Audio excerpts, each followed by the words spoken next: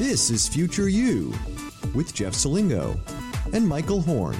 Welcome to Future You Live, a special episode of Future You. For the first time, Jeff Salingo and myself, Michael Horn, and Paul Friedman, who you may remember from past episodes, is my first guest co-host, and as well as a guest on the first season of Future You.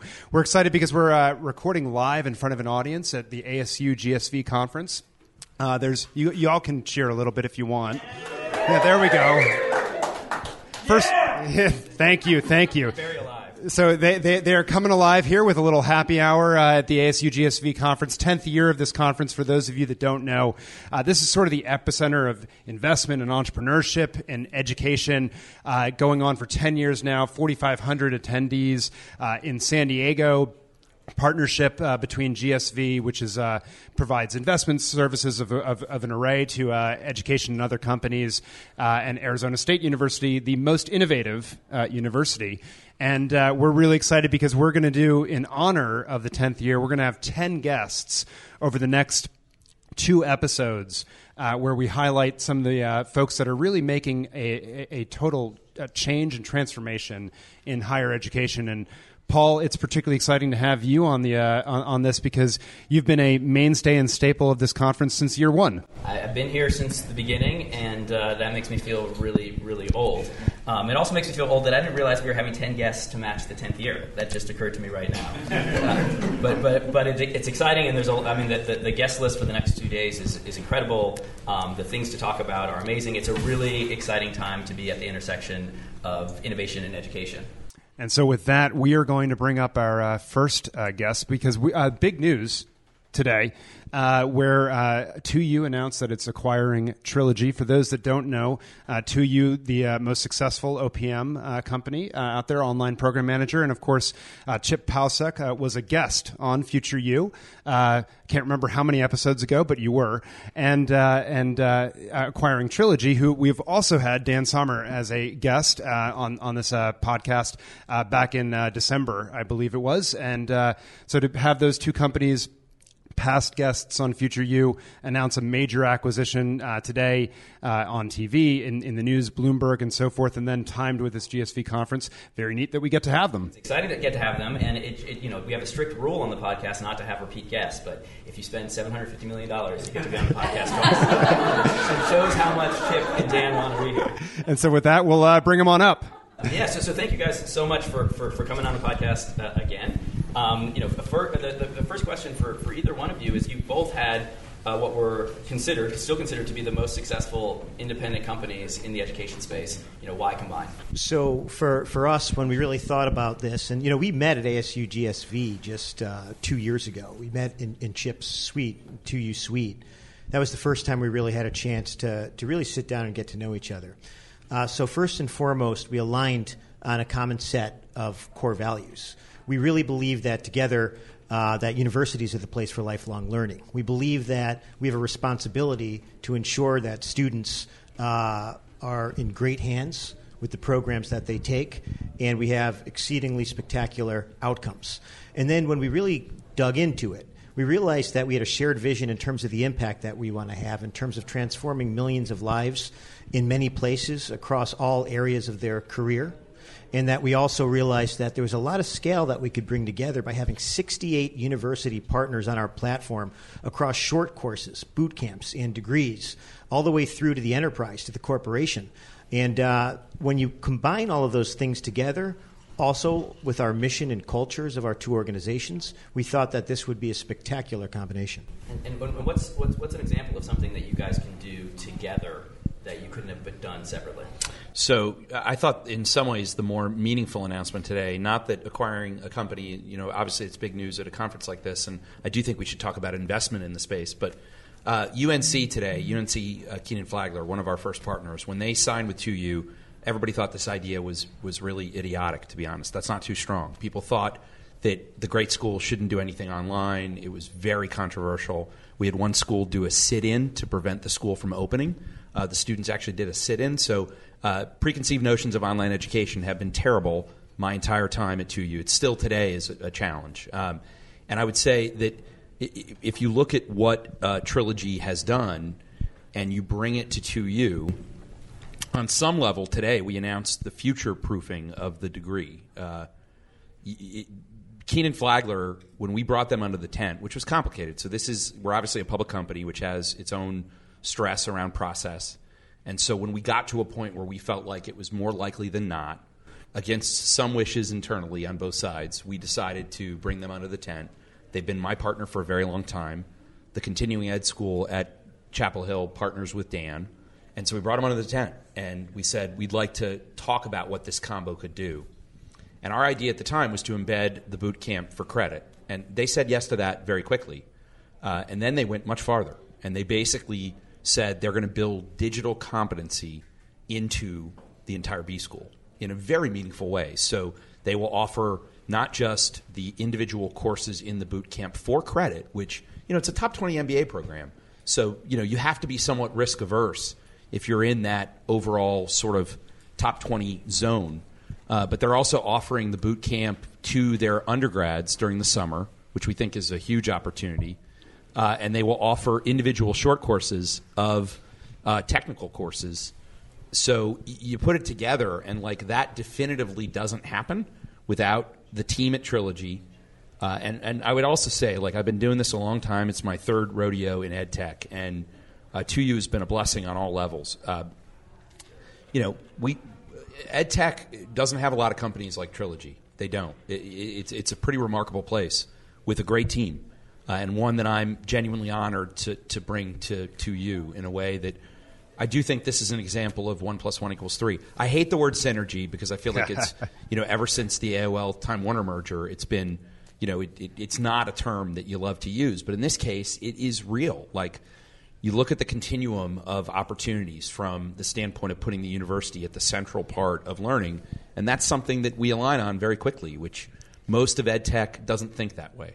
Chip, I'd love to get into that investment point, actually, through this question, which is, I don't know if a lot of people know, I believe you got your MBA on the 2U platform through UNC. Am I correct? I did. So this is personally meaningful, also, to be able to go with them in this partnership for you, I would imagine. And it doesn't happen without that investment. Talk about the role that investment can play, not only personally, but in changing lives. Well, I feel like right now, there's always controversy, and I feel like we shy away from discussions about investment, about money going into education, and we shouldn't. We invest heavily in each of these programs. Now, we invest through sort of sweat, blood, tears. These people pour themselves into these programs, and I lived it. When I went to GW, it couldn't have changed my life more, but I didn't take a single business course, and in running 2U, I really wanted my MBA. I didn't do it for the hair club for Men Effect. I didn't do it to eat my own dog food. I did it for me. And my wife and my board, honestly, both thought I was crazy, but I really wanted it. And God bless my wife that she put up with it because it was hard. Doug Shackelford said to me in his wonderful way, if you know Doug, the dean of the B School, that I was the longest standing student in the history of Keenan Flagler Business School. But I think I'm the only student that did an MBA while doing an IPO, right? So it does allow you the inherent flexibility to do it. Did you get credit for that? It was personal. I did not. They would not give me any special treatment whatsoever. They did extend the time. So, yes, no experience. There should have been. I was going to say experiential Doug, learning there should was have there. been experience Yes, credits. exactly. I know you're going to listen to this. We're going to try to change.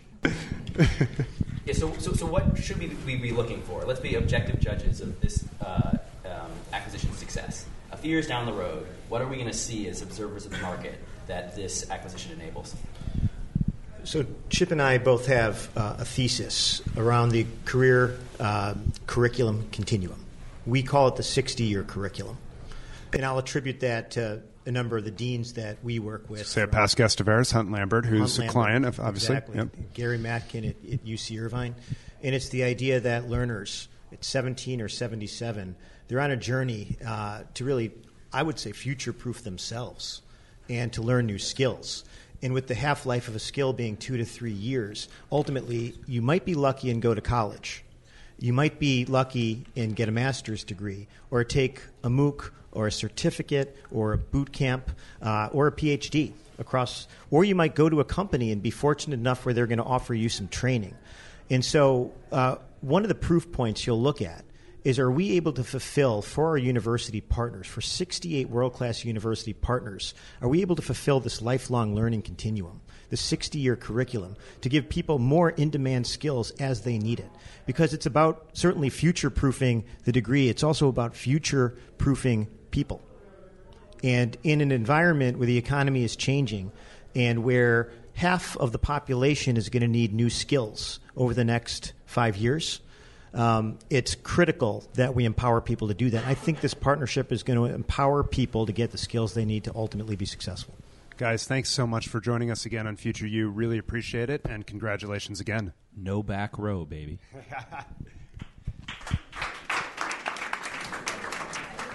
All right, thanks again to Chip and Dan for joining us. And now we're really excited by our next guest, Jeff Maggioncalda. Perfect. And the CEO of Coursera, one of the hottest names in education technology for a long time. You all have carved out, I think, on your third business, if you will, where you've had the direct-to-consumer, you've had within businesses building quite a nice business there, and then more recently acting essentially as an online program manager yourself, where you're helping to stand up not just online programs, but low-cost online programs for universities. There was a major article, and I'd love to start with you here. There was a major article recently by Kevin Carey dissecting the role of OPMs in the sector, and not necessarily in the most favorable terms. And so I just, basically they were saying that as a for-profit instrument, that they were actually maintaining prices in the market and sucking dollars out of higher ed into investors' pockets, was essentially the thrust of the article. I'd love your take on that, because you all seem to play a very different place in this ecosystem. Yeah, so I've heard about the article. I confess I have not yet read it, so I can't no problem. Probably speak too intelligently about it. I would say at a really high level, it feels to me like there's a question of what are the economics associated with offering a certain service? Is it a good price for customers? Is it delivered efficiently and at a good price? And then among the money that's made, who gets what share of it?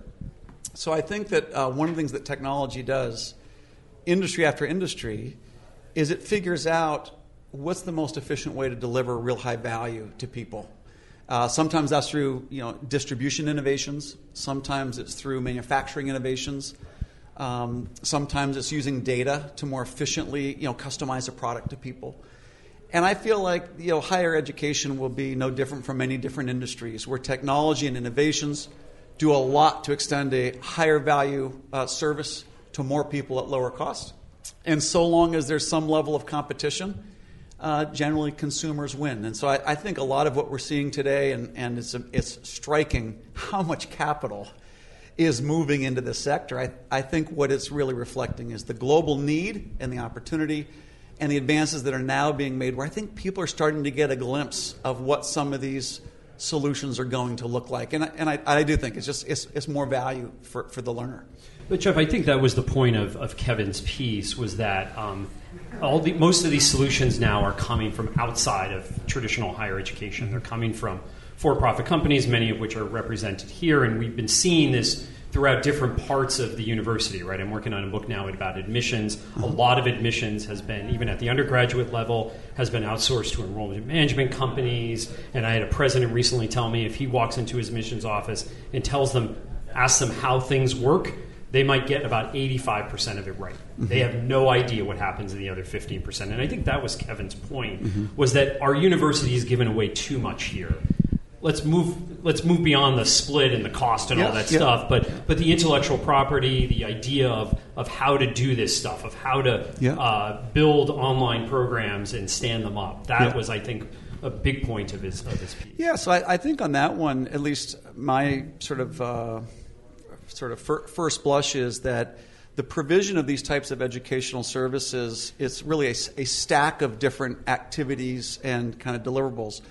When we think at Coursera about what is the product that a learner gets, we like to break it out into a foundational piece of content.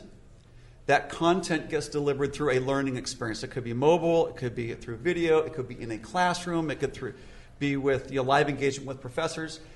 The content and the learning experience ultimately deliver some competencies, some skills and knowledge to do something or to know something about yourself or about the world. Oftentimes, that competency gets credentialized. Someone sets a credential that says, this proves that this person knows these things. And the value of the credential is often related to the credibility of the issuer. And then the final stack is the career, which is how does this advance economic opportunity and jobs? So when I think about content and learning experience, the competencies, credentials, and jobs, the careers, different people are going to play a different role. And I think when I think about the university and say, well, what role will the university play? I think about comparative advantage. Well, what are they really good at doing? They're really good at advancing research. They're very good at teaching. And different universities obviously can be more research and more teaching. My sense is that there's going to be a wide spectrum of response among universities. Some, my guess is the more elite, better endowed folks will probably try to own more of that value chain themselves and not outsource very much at all. Frankly, others who don't have the resources or scale of some of these folks, they're going to need to rely on partners to do things at a higher level of scale. So I don't think it's like higher ed is outsourcing this or that. I think every university needs to decide what are we going to do and do well, and what do we need partners to do for us. And some might ask for more help from partners, and honestly, others will ask for a lot less help. And so where does Coursera now play a role in that world? You've pivoted a few times in the business model, but where do you sit in that world you just described? Yeah, so we think of ourselves as a learning ecosystem that connects learners, educators, and employers. We have 40 million learners. We have about 160 universities, 30 industry partners. These are companies that publish on Coursera. And now we have about 1,800 businesses who've hired Coursera to upskill their employees using our partners' content. We came out, obviously, in 2012 with the open courses. Very, very free. I was going to say very affordable. Free. And there's a lot of questions like, what is this going to do to higher ed? I think for a number of reasons, it was a first step, and it wasn't obvious where it might evolve, and nobody really knew.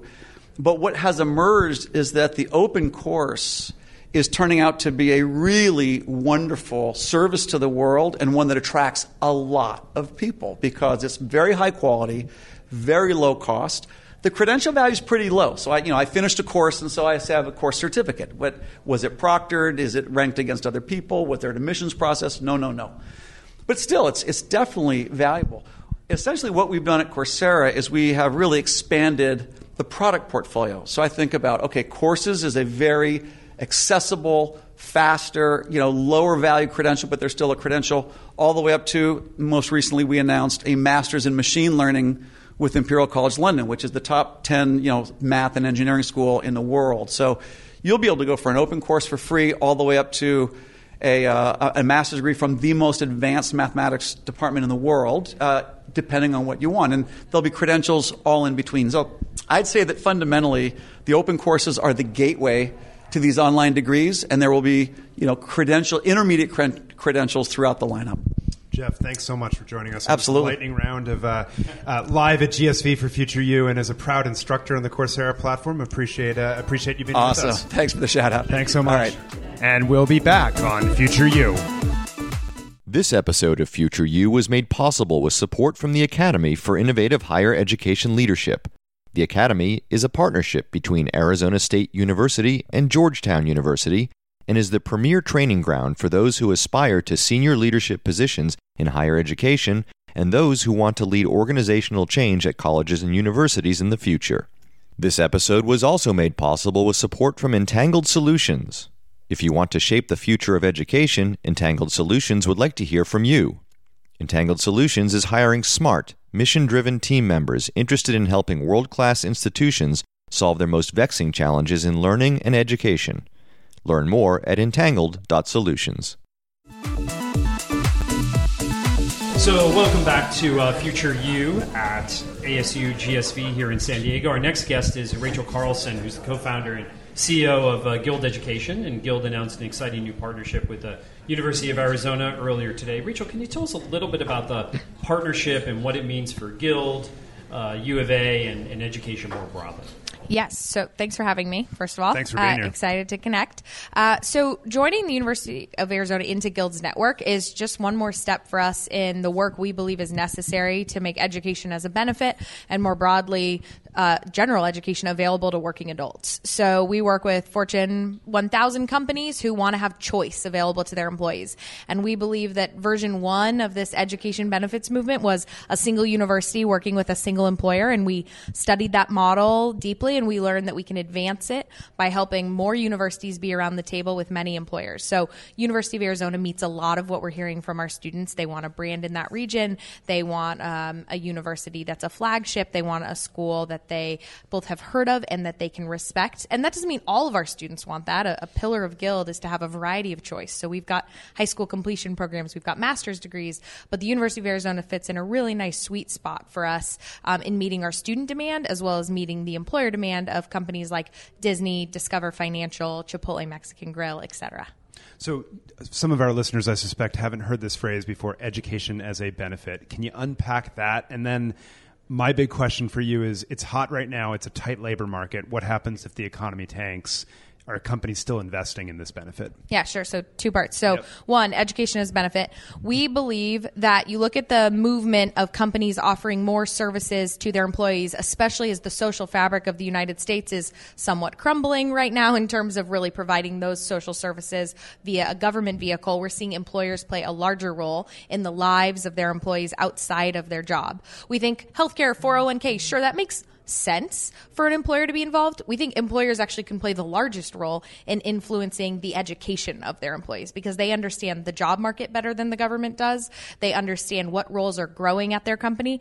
And for the enlightened companies who've said, hey, look, we might not have a job for you in 5 to 10 years, but we want you to work here for the next 5, and we're willing to help put you through school to then be positioned well to have your next role. The ROI is actually clear there because, as they say, employee for now, customer forever. And when you align that way, it makes sense. I think that answers your second question, which is a lot of the companies we're talking to are actually increasing their education benefits budgets as they see automation coming, as they see a looser labor market, as they see robots taking on some of those human jobs, because they recognize that the consumer market is going to expect corporate America to play a socially responsible role in helping align, okay, this employee maybe needs to learn a new skill to move up in our company, or maybe needs to move on from our company, but it's our job to ensure that they have relevant skills to get another job. So Michael and I do not have employers. Well, we have employers, but we don't have an employer. We are employed, and so this brings me to my question about. It's been a long day of travel. This brings me to my question about the gig economy, right, and the freelance economy, right. I spoke recently at Google. They have more freelancers than they have full-time employees. What if you don't have an employer? I think this is a great concept. We all need professional development, but what happens when you don't have an employer? Yeah, so I think that puts either more responsibility on the employer or the government sector. So we're not seeing the government sector address this problem today. In fact, they've made it harder for companies to invest in their freelance population. So a company like Lyft cannot give a non-taxable investment in their employees' education the way a company like Taco Bell can. We think that's sort of ludicrous. We hope government changes that. It's high on the agenda. But for example, you probably saw Google last week added tuition reimbursement for its freelancers would be a generous term. I'd call them contractors because I've never heard of a freelance janitor. Maybe they assume themselves that way, but in most cases, they're contractors who are trying to make a living and trying to support a family. And so we're actually seeing the movement of offering education benefits grow into populations that sit outside of the W-2 population, but we think government probably needs to catch up and acknowledge that reality. So you're saying we're in luck? Okay, good. I just wanted to make sure. All right. Yes. Yes. Awesome. Rachel, thanks a million for joining us. We know you have a tight schedule today. Really appreciate you carving out time, and congratulations again on the announcement with the University of Arizona. Thank you. Appreciate it. Thanks, Rachel. All righty, and now welcoming Ann Kubek, the Chief Operating Officer at ReUp Education. ReUp is one of the companies incubated at Entangled that re-enrolls dropout students. And Ann, I'd love you to talk about, because this is a concept I suspect a lot of our listeners haven't thought about before, because it's not a major category, re-enrolling dropped out, or you call them stopped out students.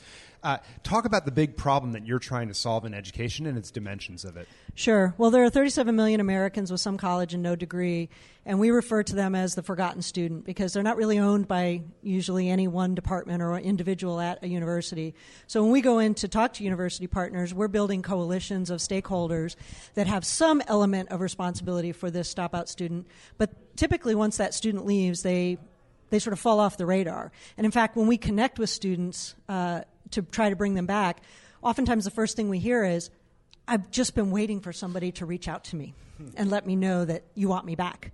So we learned that this population is sort of forgotten at the university level, and there's no clear pathway back, especially after you've been gone for more than a year or two, right? So if you're out 5, 6, 10 years, navigating your way back into a university is near impossible. So speaking of that, so then what is the key student or the key re-enroller here? Is it somebody who's been out 1 year, somebody who's been out 10 years? Give me a persona of kind of the key person that a university could get as part of this program. Yeah, we work with students who've stopped out anywhere from 1 to 10 years. And, what we find is that the students that are interested in coming back, 90% of them say that they've always wanted to come back, that they didn't know the pathway back. So for us, we're looking at students that are typically a little bit older. They typically have a job. They have a family. So the pathway back to their educational route is different than, say, a typical junior. So they might have the same credit hours as a junior, but they're no longer that same student. And so we help them figure out not only what are the practical steps it takes to get back into school, but also what are the life challenges, what caused them to drop out in the first place, and what are the types of barriers that they are facing in coming back, and what are their motivations to return. So what are those barriers? To me, this seems like a no-brainer for institutions, especially that have capacity. So what are the barriers, especially on the institutional side, to doing this? Sure. Some of the simplest barriers are the ease of getting back in. So universities often make it very difficult for students to figure out how to re-enroll. Maybe they had a $25 parking ticket and they can't even begin to speak to anyone at the university until they cover that, but they didn't even know that it existed. So there are a lot of challenges that are put in front of the students that are just simple barriers that the university could wave away. But the broader issues that we see are really these fundamental challenges of, feelings of some shame, feelings of failure, and needing to overcome what those issues were the first time they've dropped out in order to come back again. So, but what are the institutional barriers? Are there barriers at the institutional level from either faculty or administrative systems beyond the student barriers to enrolling? What, when you talk to institutions about this, why haven't they done this up until this point? Yeah, I think some of it is a lack of ownership, a lack of awareness. I think sometimes they don't understand why the student isn't coming back on their own, and they don't understand what those problems are and how they can help a student overcome them. And typically these are life issues. These are concerns that maybe they had health issues, maybe they had finance issues, maybe they had family issues. And so the university tends to look at them as, well, they dropped out because they had poor grades. Well, they dropped out because they had poor grades, but they had poor grades because that was a symptom. It was a symptom because they had, real life challenges that they were facing that they couldn't overcome, and the university wasn't structured to support the student in that manner. So the way you all work with universities, obviously, is that, for those that don't know, is that you partner with them, typically on a revenue share or some Correct. type of that basis. You support them, the students, with lots of coaches and mentorship to help re-enroll them, and then you stay with that student all the way through graduation, hence the revenue share, right? So I guess the big question that I'm curious about is it always a good idea for these students to re-enroll in the university from which they've dropped out? Is that the right match, so to speak, for them? Not always. Okay. And we know from the work that we've done with the first 100,000 students that we've worked with, roughly 25% of the students that want to come back don't want to go back to the university that they stopped out of. And that could be for a variety of reasons. It could be that they didn't have a good experience. It could be that it's no longer a good fit. Maybe they want a different program. Maybe they need online and their former university doesn't offer that. So we know that there's a population where we need to provide various offers in order for that student to be successful. And our coaches will work with students to help them identify what the right path is for them to come back to school. And I think this is just a great idea. I think there's so much opportunity out there given the tens of millions of people who have some credit but no degree, and particularly worrisome to me are people in their 20s who fall into that category. So best of luck in all your work. Thanks for joining us. Thank you. Future You. And welcome back to Future You here at ASU GSV in San Diego. And with us, a longtime friend of both Michael and I, Ben Nelson, founder and chairman and CEO of Minerva Schools. Ben, I visited with you now, 5-6 years ago for a piece I worked on for the Chronicle of Higher Education. Yeah, you're almost no longer a startup. And right. Yeah, that's true. In some respects. Tell us a little bit about where you've been and where you are today with Minerva, especially from that founding vision. Yeah, so the founding vision is that universities are both the most important institutions in society. They're training the people who are going to take the most consequential roles in society. And at the same time, they generally do a pretty terrible job. And so that combination of factors has inspired us. Except in all of our cases? Of course, no, including, especially in those cases. And that general perspective was the impetus behind creating effectively a prototype, a model institution that other universities can look at and say, wait a second, here's a university that starts from scratch and can produce outcomes that no other university that has been established for hundreds of years can produce, and do so while actually being more accessible and lower cost. And the idea was, once you establish that marker, you then enable other institutions to look at that and say, wait a second, we should be able to do that too, and inspire others to reform. So you've been at this now for a few years. You're actually about to graduate your first class of students from Minerva, so congratulations on that. Thank you. Very exciting for them at Consequent, I think it's called. That's right. In May. And so you've been doing this, and for those of you who maybe have read Atlantic articles about your about the platform you've created, it's an incredibly high-touch, active learning experience. It sounds frankly exhausting by the end of it. But it's been very high touch in the sense of one teacher, like 12 students, maybe something like that. 12, 15 students. 12, 15 18 students. at most. 18 at most, okay. And today you're announcing here at GSV a new platform to dramatically scale those efforts. Right. Tell us about that and what it looks like. So the research behind active learning was almost exclusively done on large format classes. So it wasn't to show, you take a professor that teaches a 200-person class. When that same professor has the same type of instruction methodology with a 15-person class, they're more effective. What it actually showed was you can take the same professor, the same material, the same quality of students, and the same scale, but when you move from a passive environment, right, lecture and test, to an active environment, flipped classroom was the initial idea. You do your reading at home, and then you come into class and do homework. You have dramatically better results, 7x results, a bigger difference than penicillin is compared to a sugar pill. And so I've never heard that one before. It's actually 3 times more effective. I'm not even sure I want to think about that. Three times more effective, right? So just imagine that we I'll know. take the sugar pill. Yeah, we know what works so much better, and the higher education industry says, yes, more sugar pills for us, please. And so the concept was really always demonstrated in large format classes. And so even though we chose to implement it in small format classes, we realized that if you just adapt technologically to a larger format environment, you can have the same types of demonstrable benefits that were shown empirically in many, many, many studies in the past.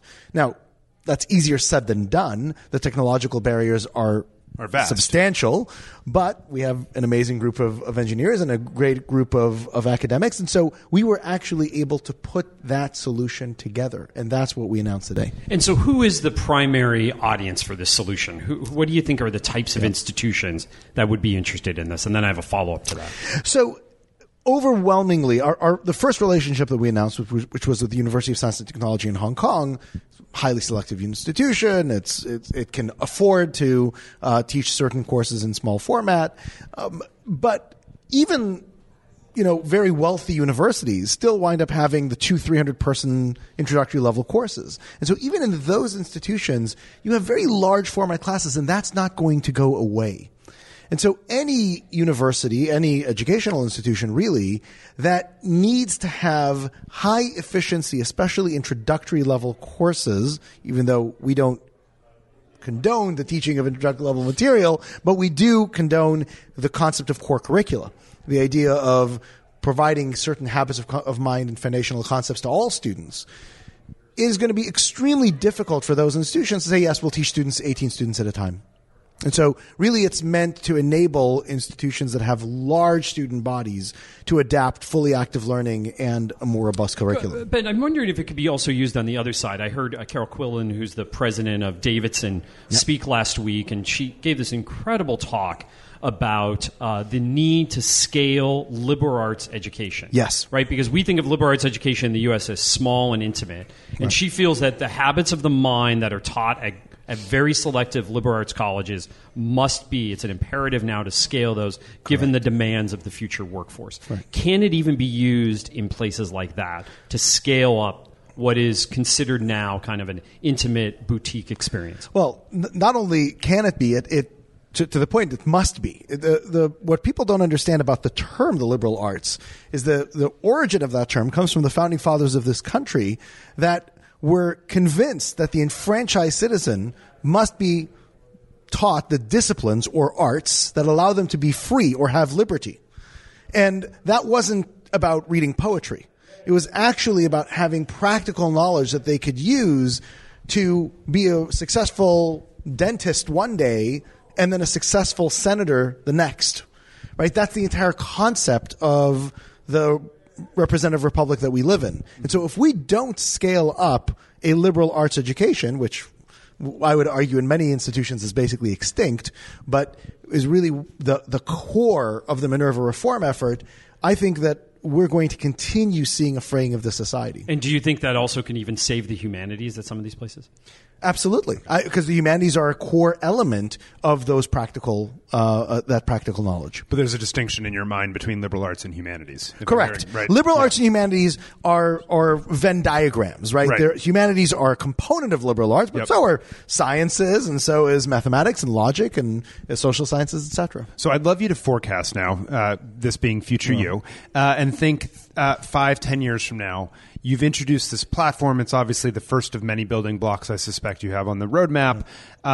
What sorts of institutions are using this, and how has it changed the complexion of higher education in terms of, from a curricular perspective, in terms of the creation of new institutions, maybe even disruption and cost? So this may sound like a cop-out to this answer, but the reality is when you look at the initial set of partnerships we have, right, the most highly ranked young university in the world, the University of Science and Technology, a brand new, perhaps the most ambitious education project in all of India in SRM, a complete startup university that is meant to address the teacher shortage in rural America. There is nothing that connects one of those institutions to another, except the fact that they have leaders who are deeply committed to educational outcomes and are willing to take the bold steps that are necessary and admit that there can be dramatically better forms of education in the future. And so what you're going to see many of those institutions that have leaders that can both see that need and be able to bring their faculty, their student body along with them, succeed in implementing a Minerva type of program. Whereas you're going to have many others who love the limelight, love to get on stage and talk about how great they are and how they teach critical thinking, and are going to have the exact same course catalog today that they had 30 years ago. Well, that is a sobering vision. I don't know if that was as much of a cop-out as you said, but thank you, Ben. Thank you for joining us on Future You. We're going to have you on a full episode of Future You. Yes, so we can dig deeper. So appreciate it very much. Looking forward to it. Thank you. We're all going to have you. All right, and for our last guest on Future You Live, we have Ryan Craig. No pressure, Ryan. Longtime friend of Jeff and mine, who came out with a not-so-new book anymore, but we've been trying to have you on the podcast for a while. There's a glut of higher education books out there, you know. That book is old news by now. And it's about last-mile short-form programs. So I'm no longer talking about the book. Yeah. We're talking about the next book. There's a moratorium. The moratorium on disruptive university minimum viable products that are last-mile providers. Did I get all the jargon? That's all pretty good. Yeah. Okay. So, but in seriousness, you came out with this book that I blurbed just saying it was the book that I wish I had written, because I think I wish I had had the guts to say all the things that you said. So, but can you break it down for us? What is a last mile provider, and why is it so meaningful for higher education right now? Sure. Last mile training or last mile providers are those that are trying to fill the gap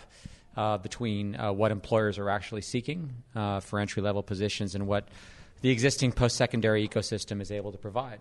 And the primary elements of the gap are a combination of digital technical skills and soft skills. And we find that the providers that scale fastest and furthest are those that are able to absorb frictions out of the system, the education friction away from the candidate and the hiring friction away from the employer. And we know this because University Ventures, we've invested in probably about 15 companies that try and do this, and we observe those that scale further faster and those that don't. And so we've now sort of come to preference models that absorb these frictions away, that tend to be what we call employer pay or employer down solutions. Ryan, you've written a lot about the kind of in the employer ecosystem or the hiring ecosystem. And that ecosystem has largely been defined for the most part by colleges and universities for decades, even centuries, right? They essentially produce the graduates, they flooded the job market, and they said, accept them because they have this piece of paper. That doesn't seem to be the case anymore, especially given that increasingly most people are going to college for a job. We know that from every survey out there, whether you're 18 or 48. So does this mean that employers now have the upper hand and are able to dictate more to colleges and universities what's happening on their front, or do colleges and universities still hold all the cards when it comes to producing graduates for this job market? Yeah, I'm not sure colleges and universities hold any cards at this point. I think employers do hold the upper hand, and they're demonstrating that by adding all kinds of skills to their job descriptions beyond the degree, and increasingly it's technical and digital skills. And a lot of that is due to the fact that hiring has changed. The fact that it's now, you can apply for a job in less than 10 seconds. So the average job posting generates hundreds of resumes and applications, and so these employers aren't actually looking at these resumes. They're using applicant tracking systems to screen them, and so the natural impulse is, once you get 400, 500 resumes for every position, is why don't we add skills to these job descriptions?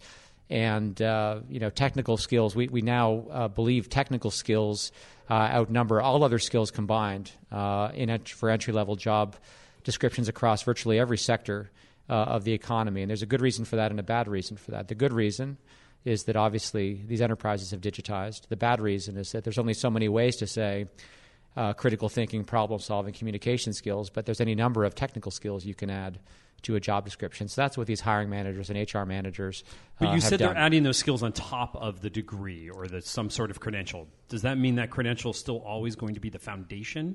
No, I don't think hiring? so. I mean, that's not the way applicant tracking systems work, right? It's a keyword density. So the more skills you add to the job description, it's our understanding that essentially it dilutes the importance of the degree in that job description, meaning it's more likely that employers are going to actually look at and potentially interview candidates who don't have that degree. So you all at University Ventures started with a thesis that a lot of innovation will happen within universities, but you've migrated from that in terms of your investment activity, at least it seems to me, where you're investing in mostly these outside providers that reduce hiring friction and education friction and fill that gap. Where's your current thesis and where this goes for the traditional universities? Yeah, I mean, I would go so far as to say is we are actively not investing in education companies today, with the goal of investing in companies that are actually in a business and turning them into pathways to employment by adding last mile training to what they do. I think it's very hard for an academic institution to compete with an intermediary that has a commercial incentive to scale the provision of entry-level talent.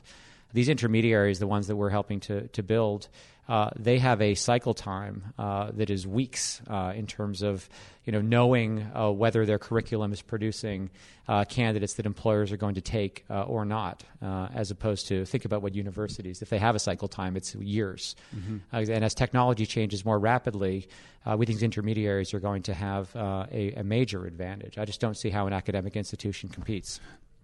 Okay, so does that mean institutions that have been around for centuries are gone? Yeah, that's what I was going to ask. Right. What's the future? No, look, I think the signal value of the elite institutions will continue to persist for decades, for sure, at least. But there is a risk that your alma maters are okay. Mine maybe not. You're just screwed.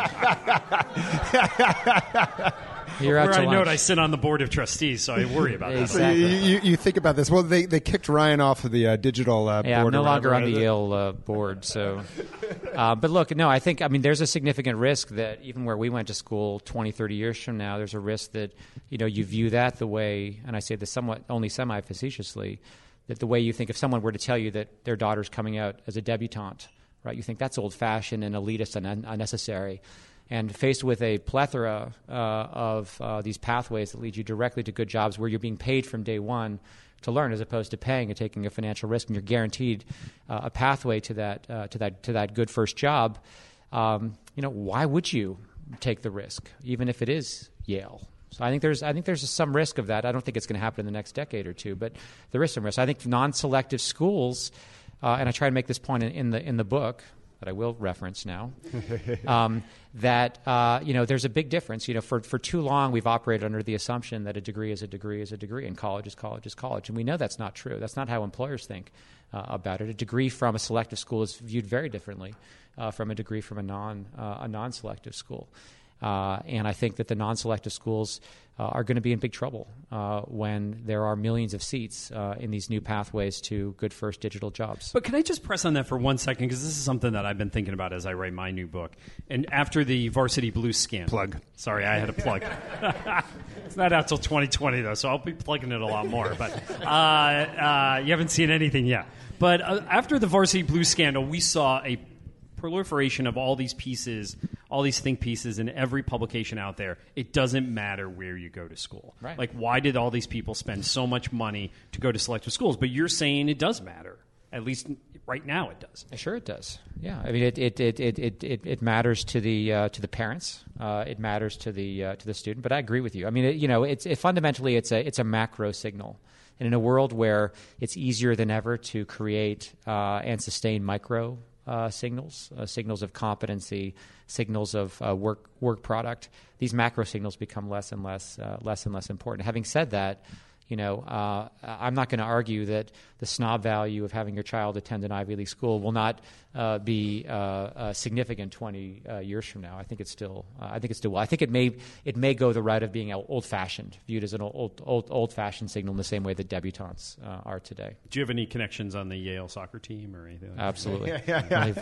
He's been prepping that on the Yale Rumpus, which is going to start a sports team soon. That's if right. you don't know, esports team. I'm actually moderating the esports panel on Wednesday. That's amazing. Which is ridiculous. That's amazing. So for those that don't know, Ryan started the tabloid campus newspaper at Yale University, the Rumpus, and you can read about his hijinks in his various books that he took in college, and his newsletter, The Gap Letter. The Gap Letter. I always mess it up. That you can sign up for at University Ventures Fund, and then his latest book, A New You, that you can get on Amazon or any place hawking last mile providers. So, but in seriousness, Ryan, I mean, obviously your thesis follows a disruptive innovation one quite closely, so it's near and dear to my heart. But definitely, I've referenced Christensen in the first pages of my pages of your book. So I think it's something we're going to have you back on this podcast because we're going to have to dig deeper into this question. No, I think of what's we're done. The future. I don't of think we have higher anything more to education. talk about. So and with that, this was perfect. And with that note, we're going to say it's the last mile and close out Future You Live with Ryan Craig. Thank you, Ryan. Thank you. And that concludes our first episode of Future You Live. We'll be back with another Future You Live special episode with 4 guests coming up that will be from day 2 of the ASU GSVX conference. And again, thank you to our producers, Lauren Dibble and Steve Etchegaris, who without whom this would not be possible. Thank you to Paul Friedman once again stepping in and doing some guest co-hosting with us. And for Jeff Salingo, I'm Michael Horn. We'll see you next time.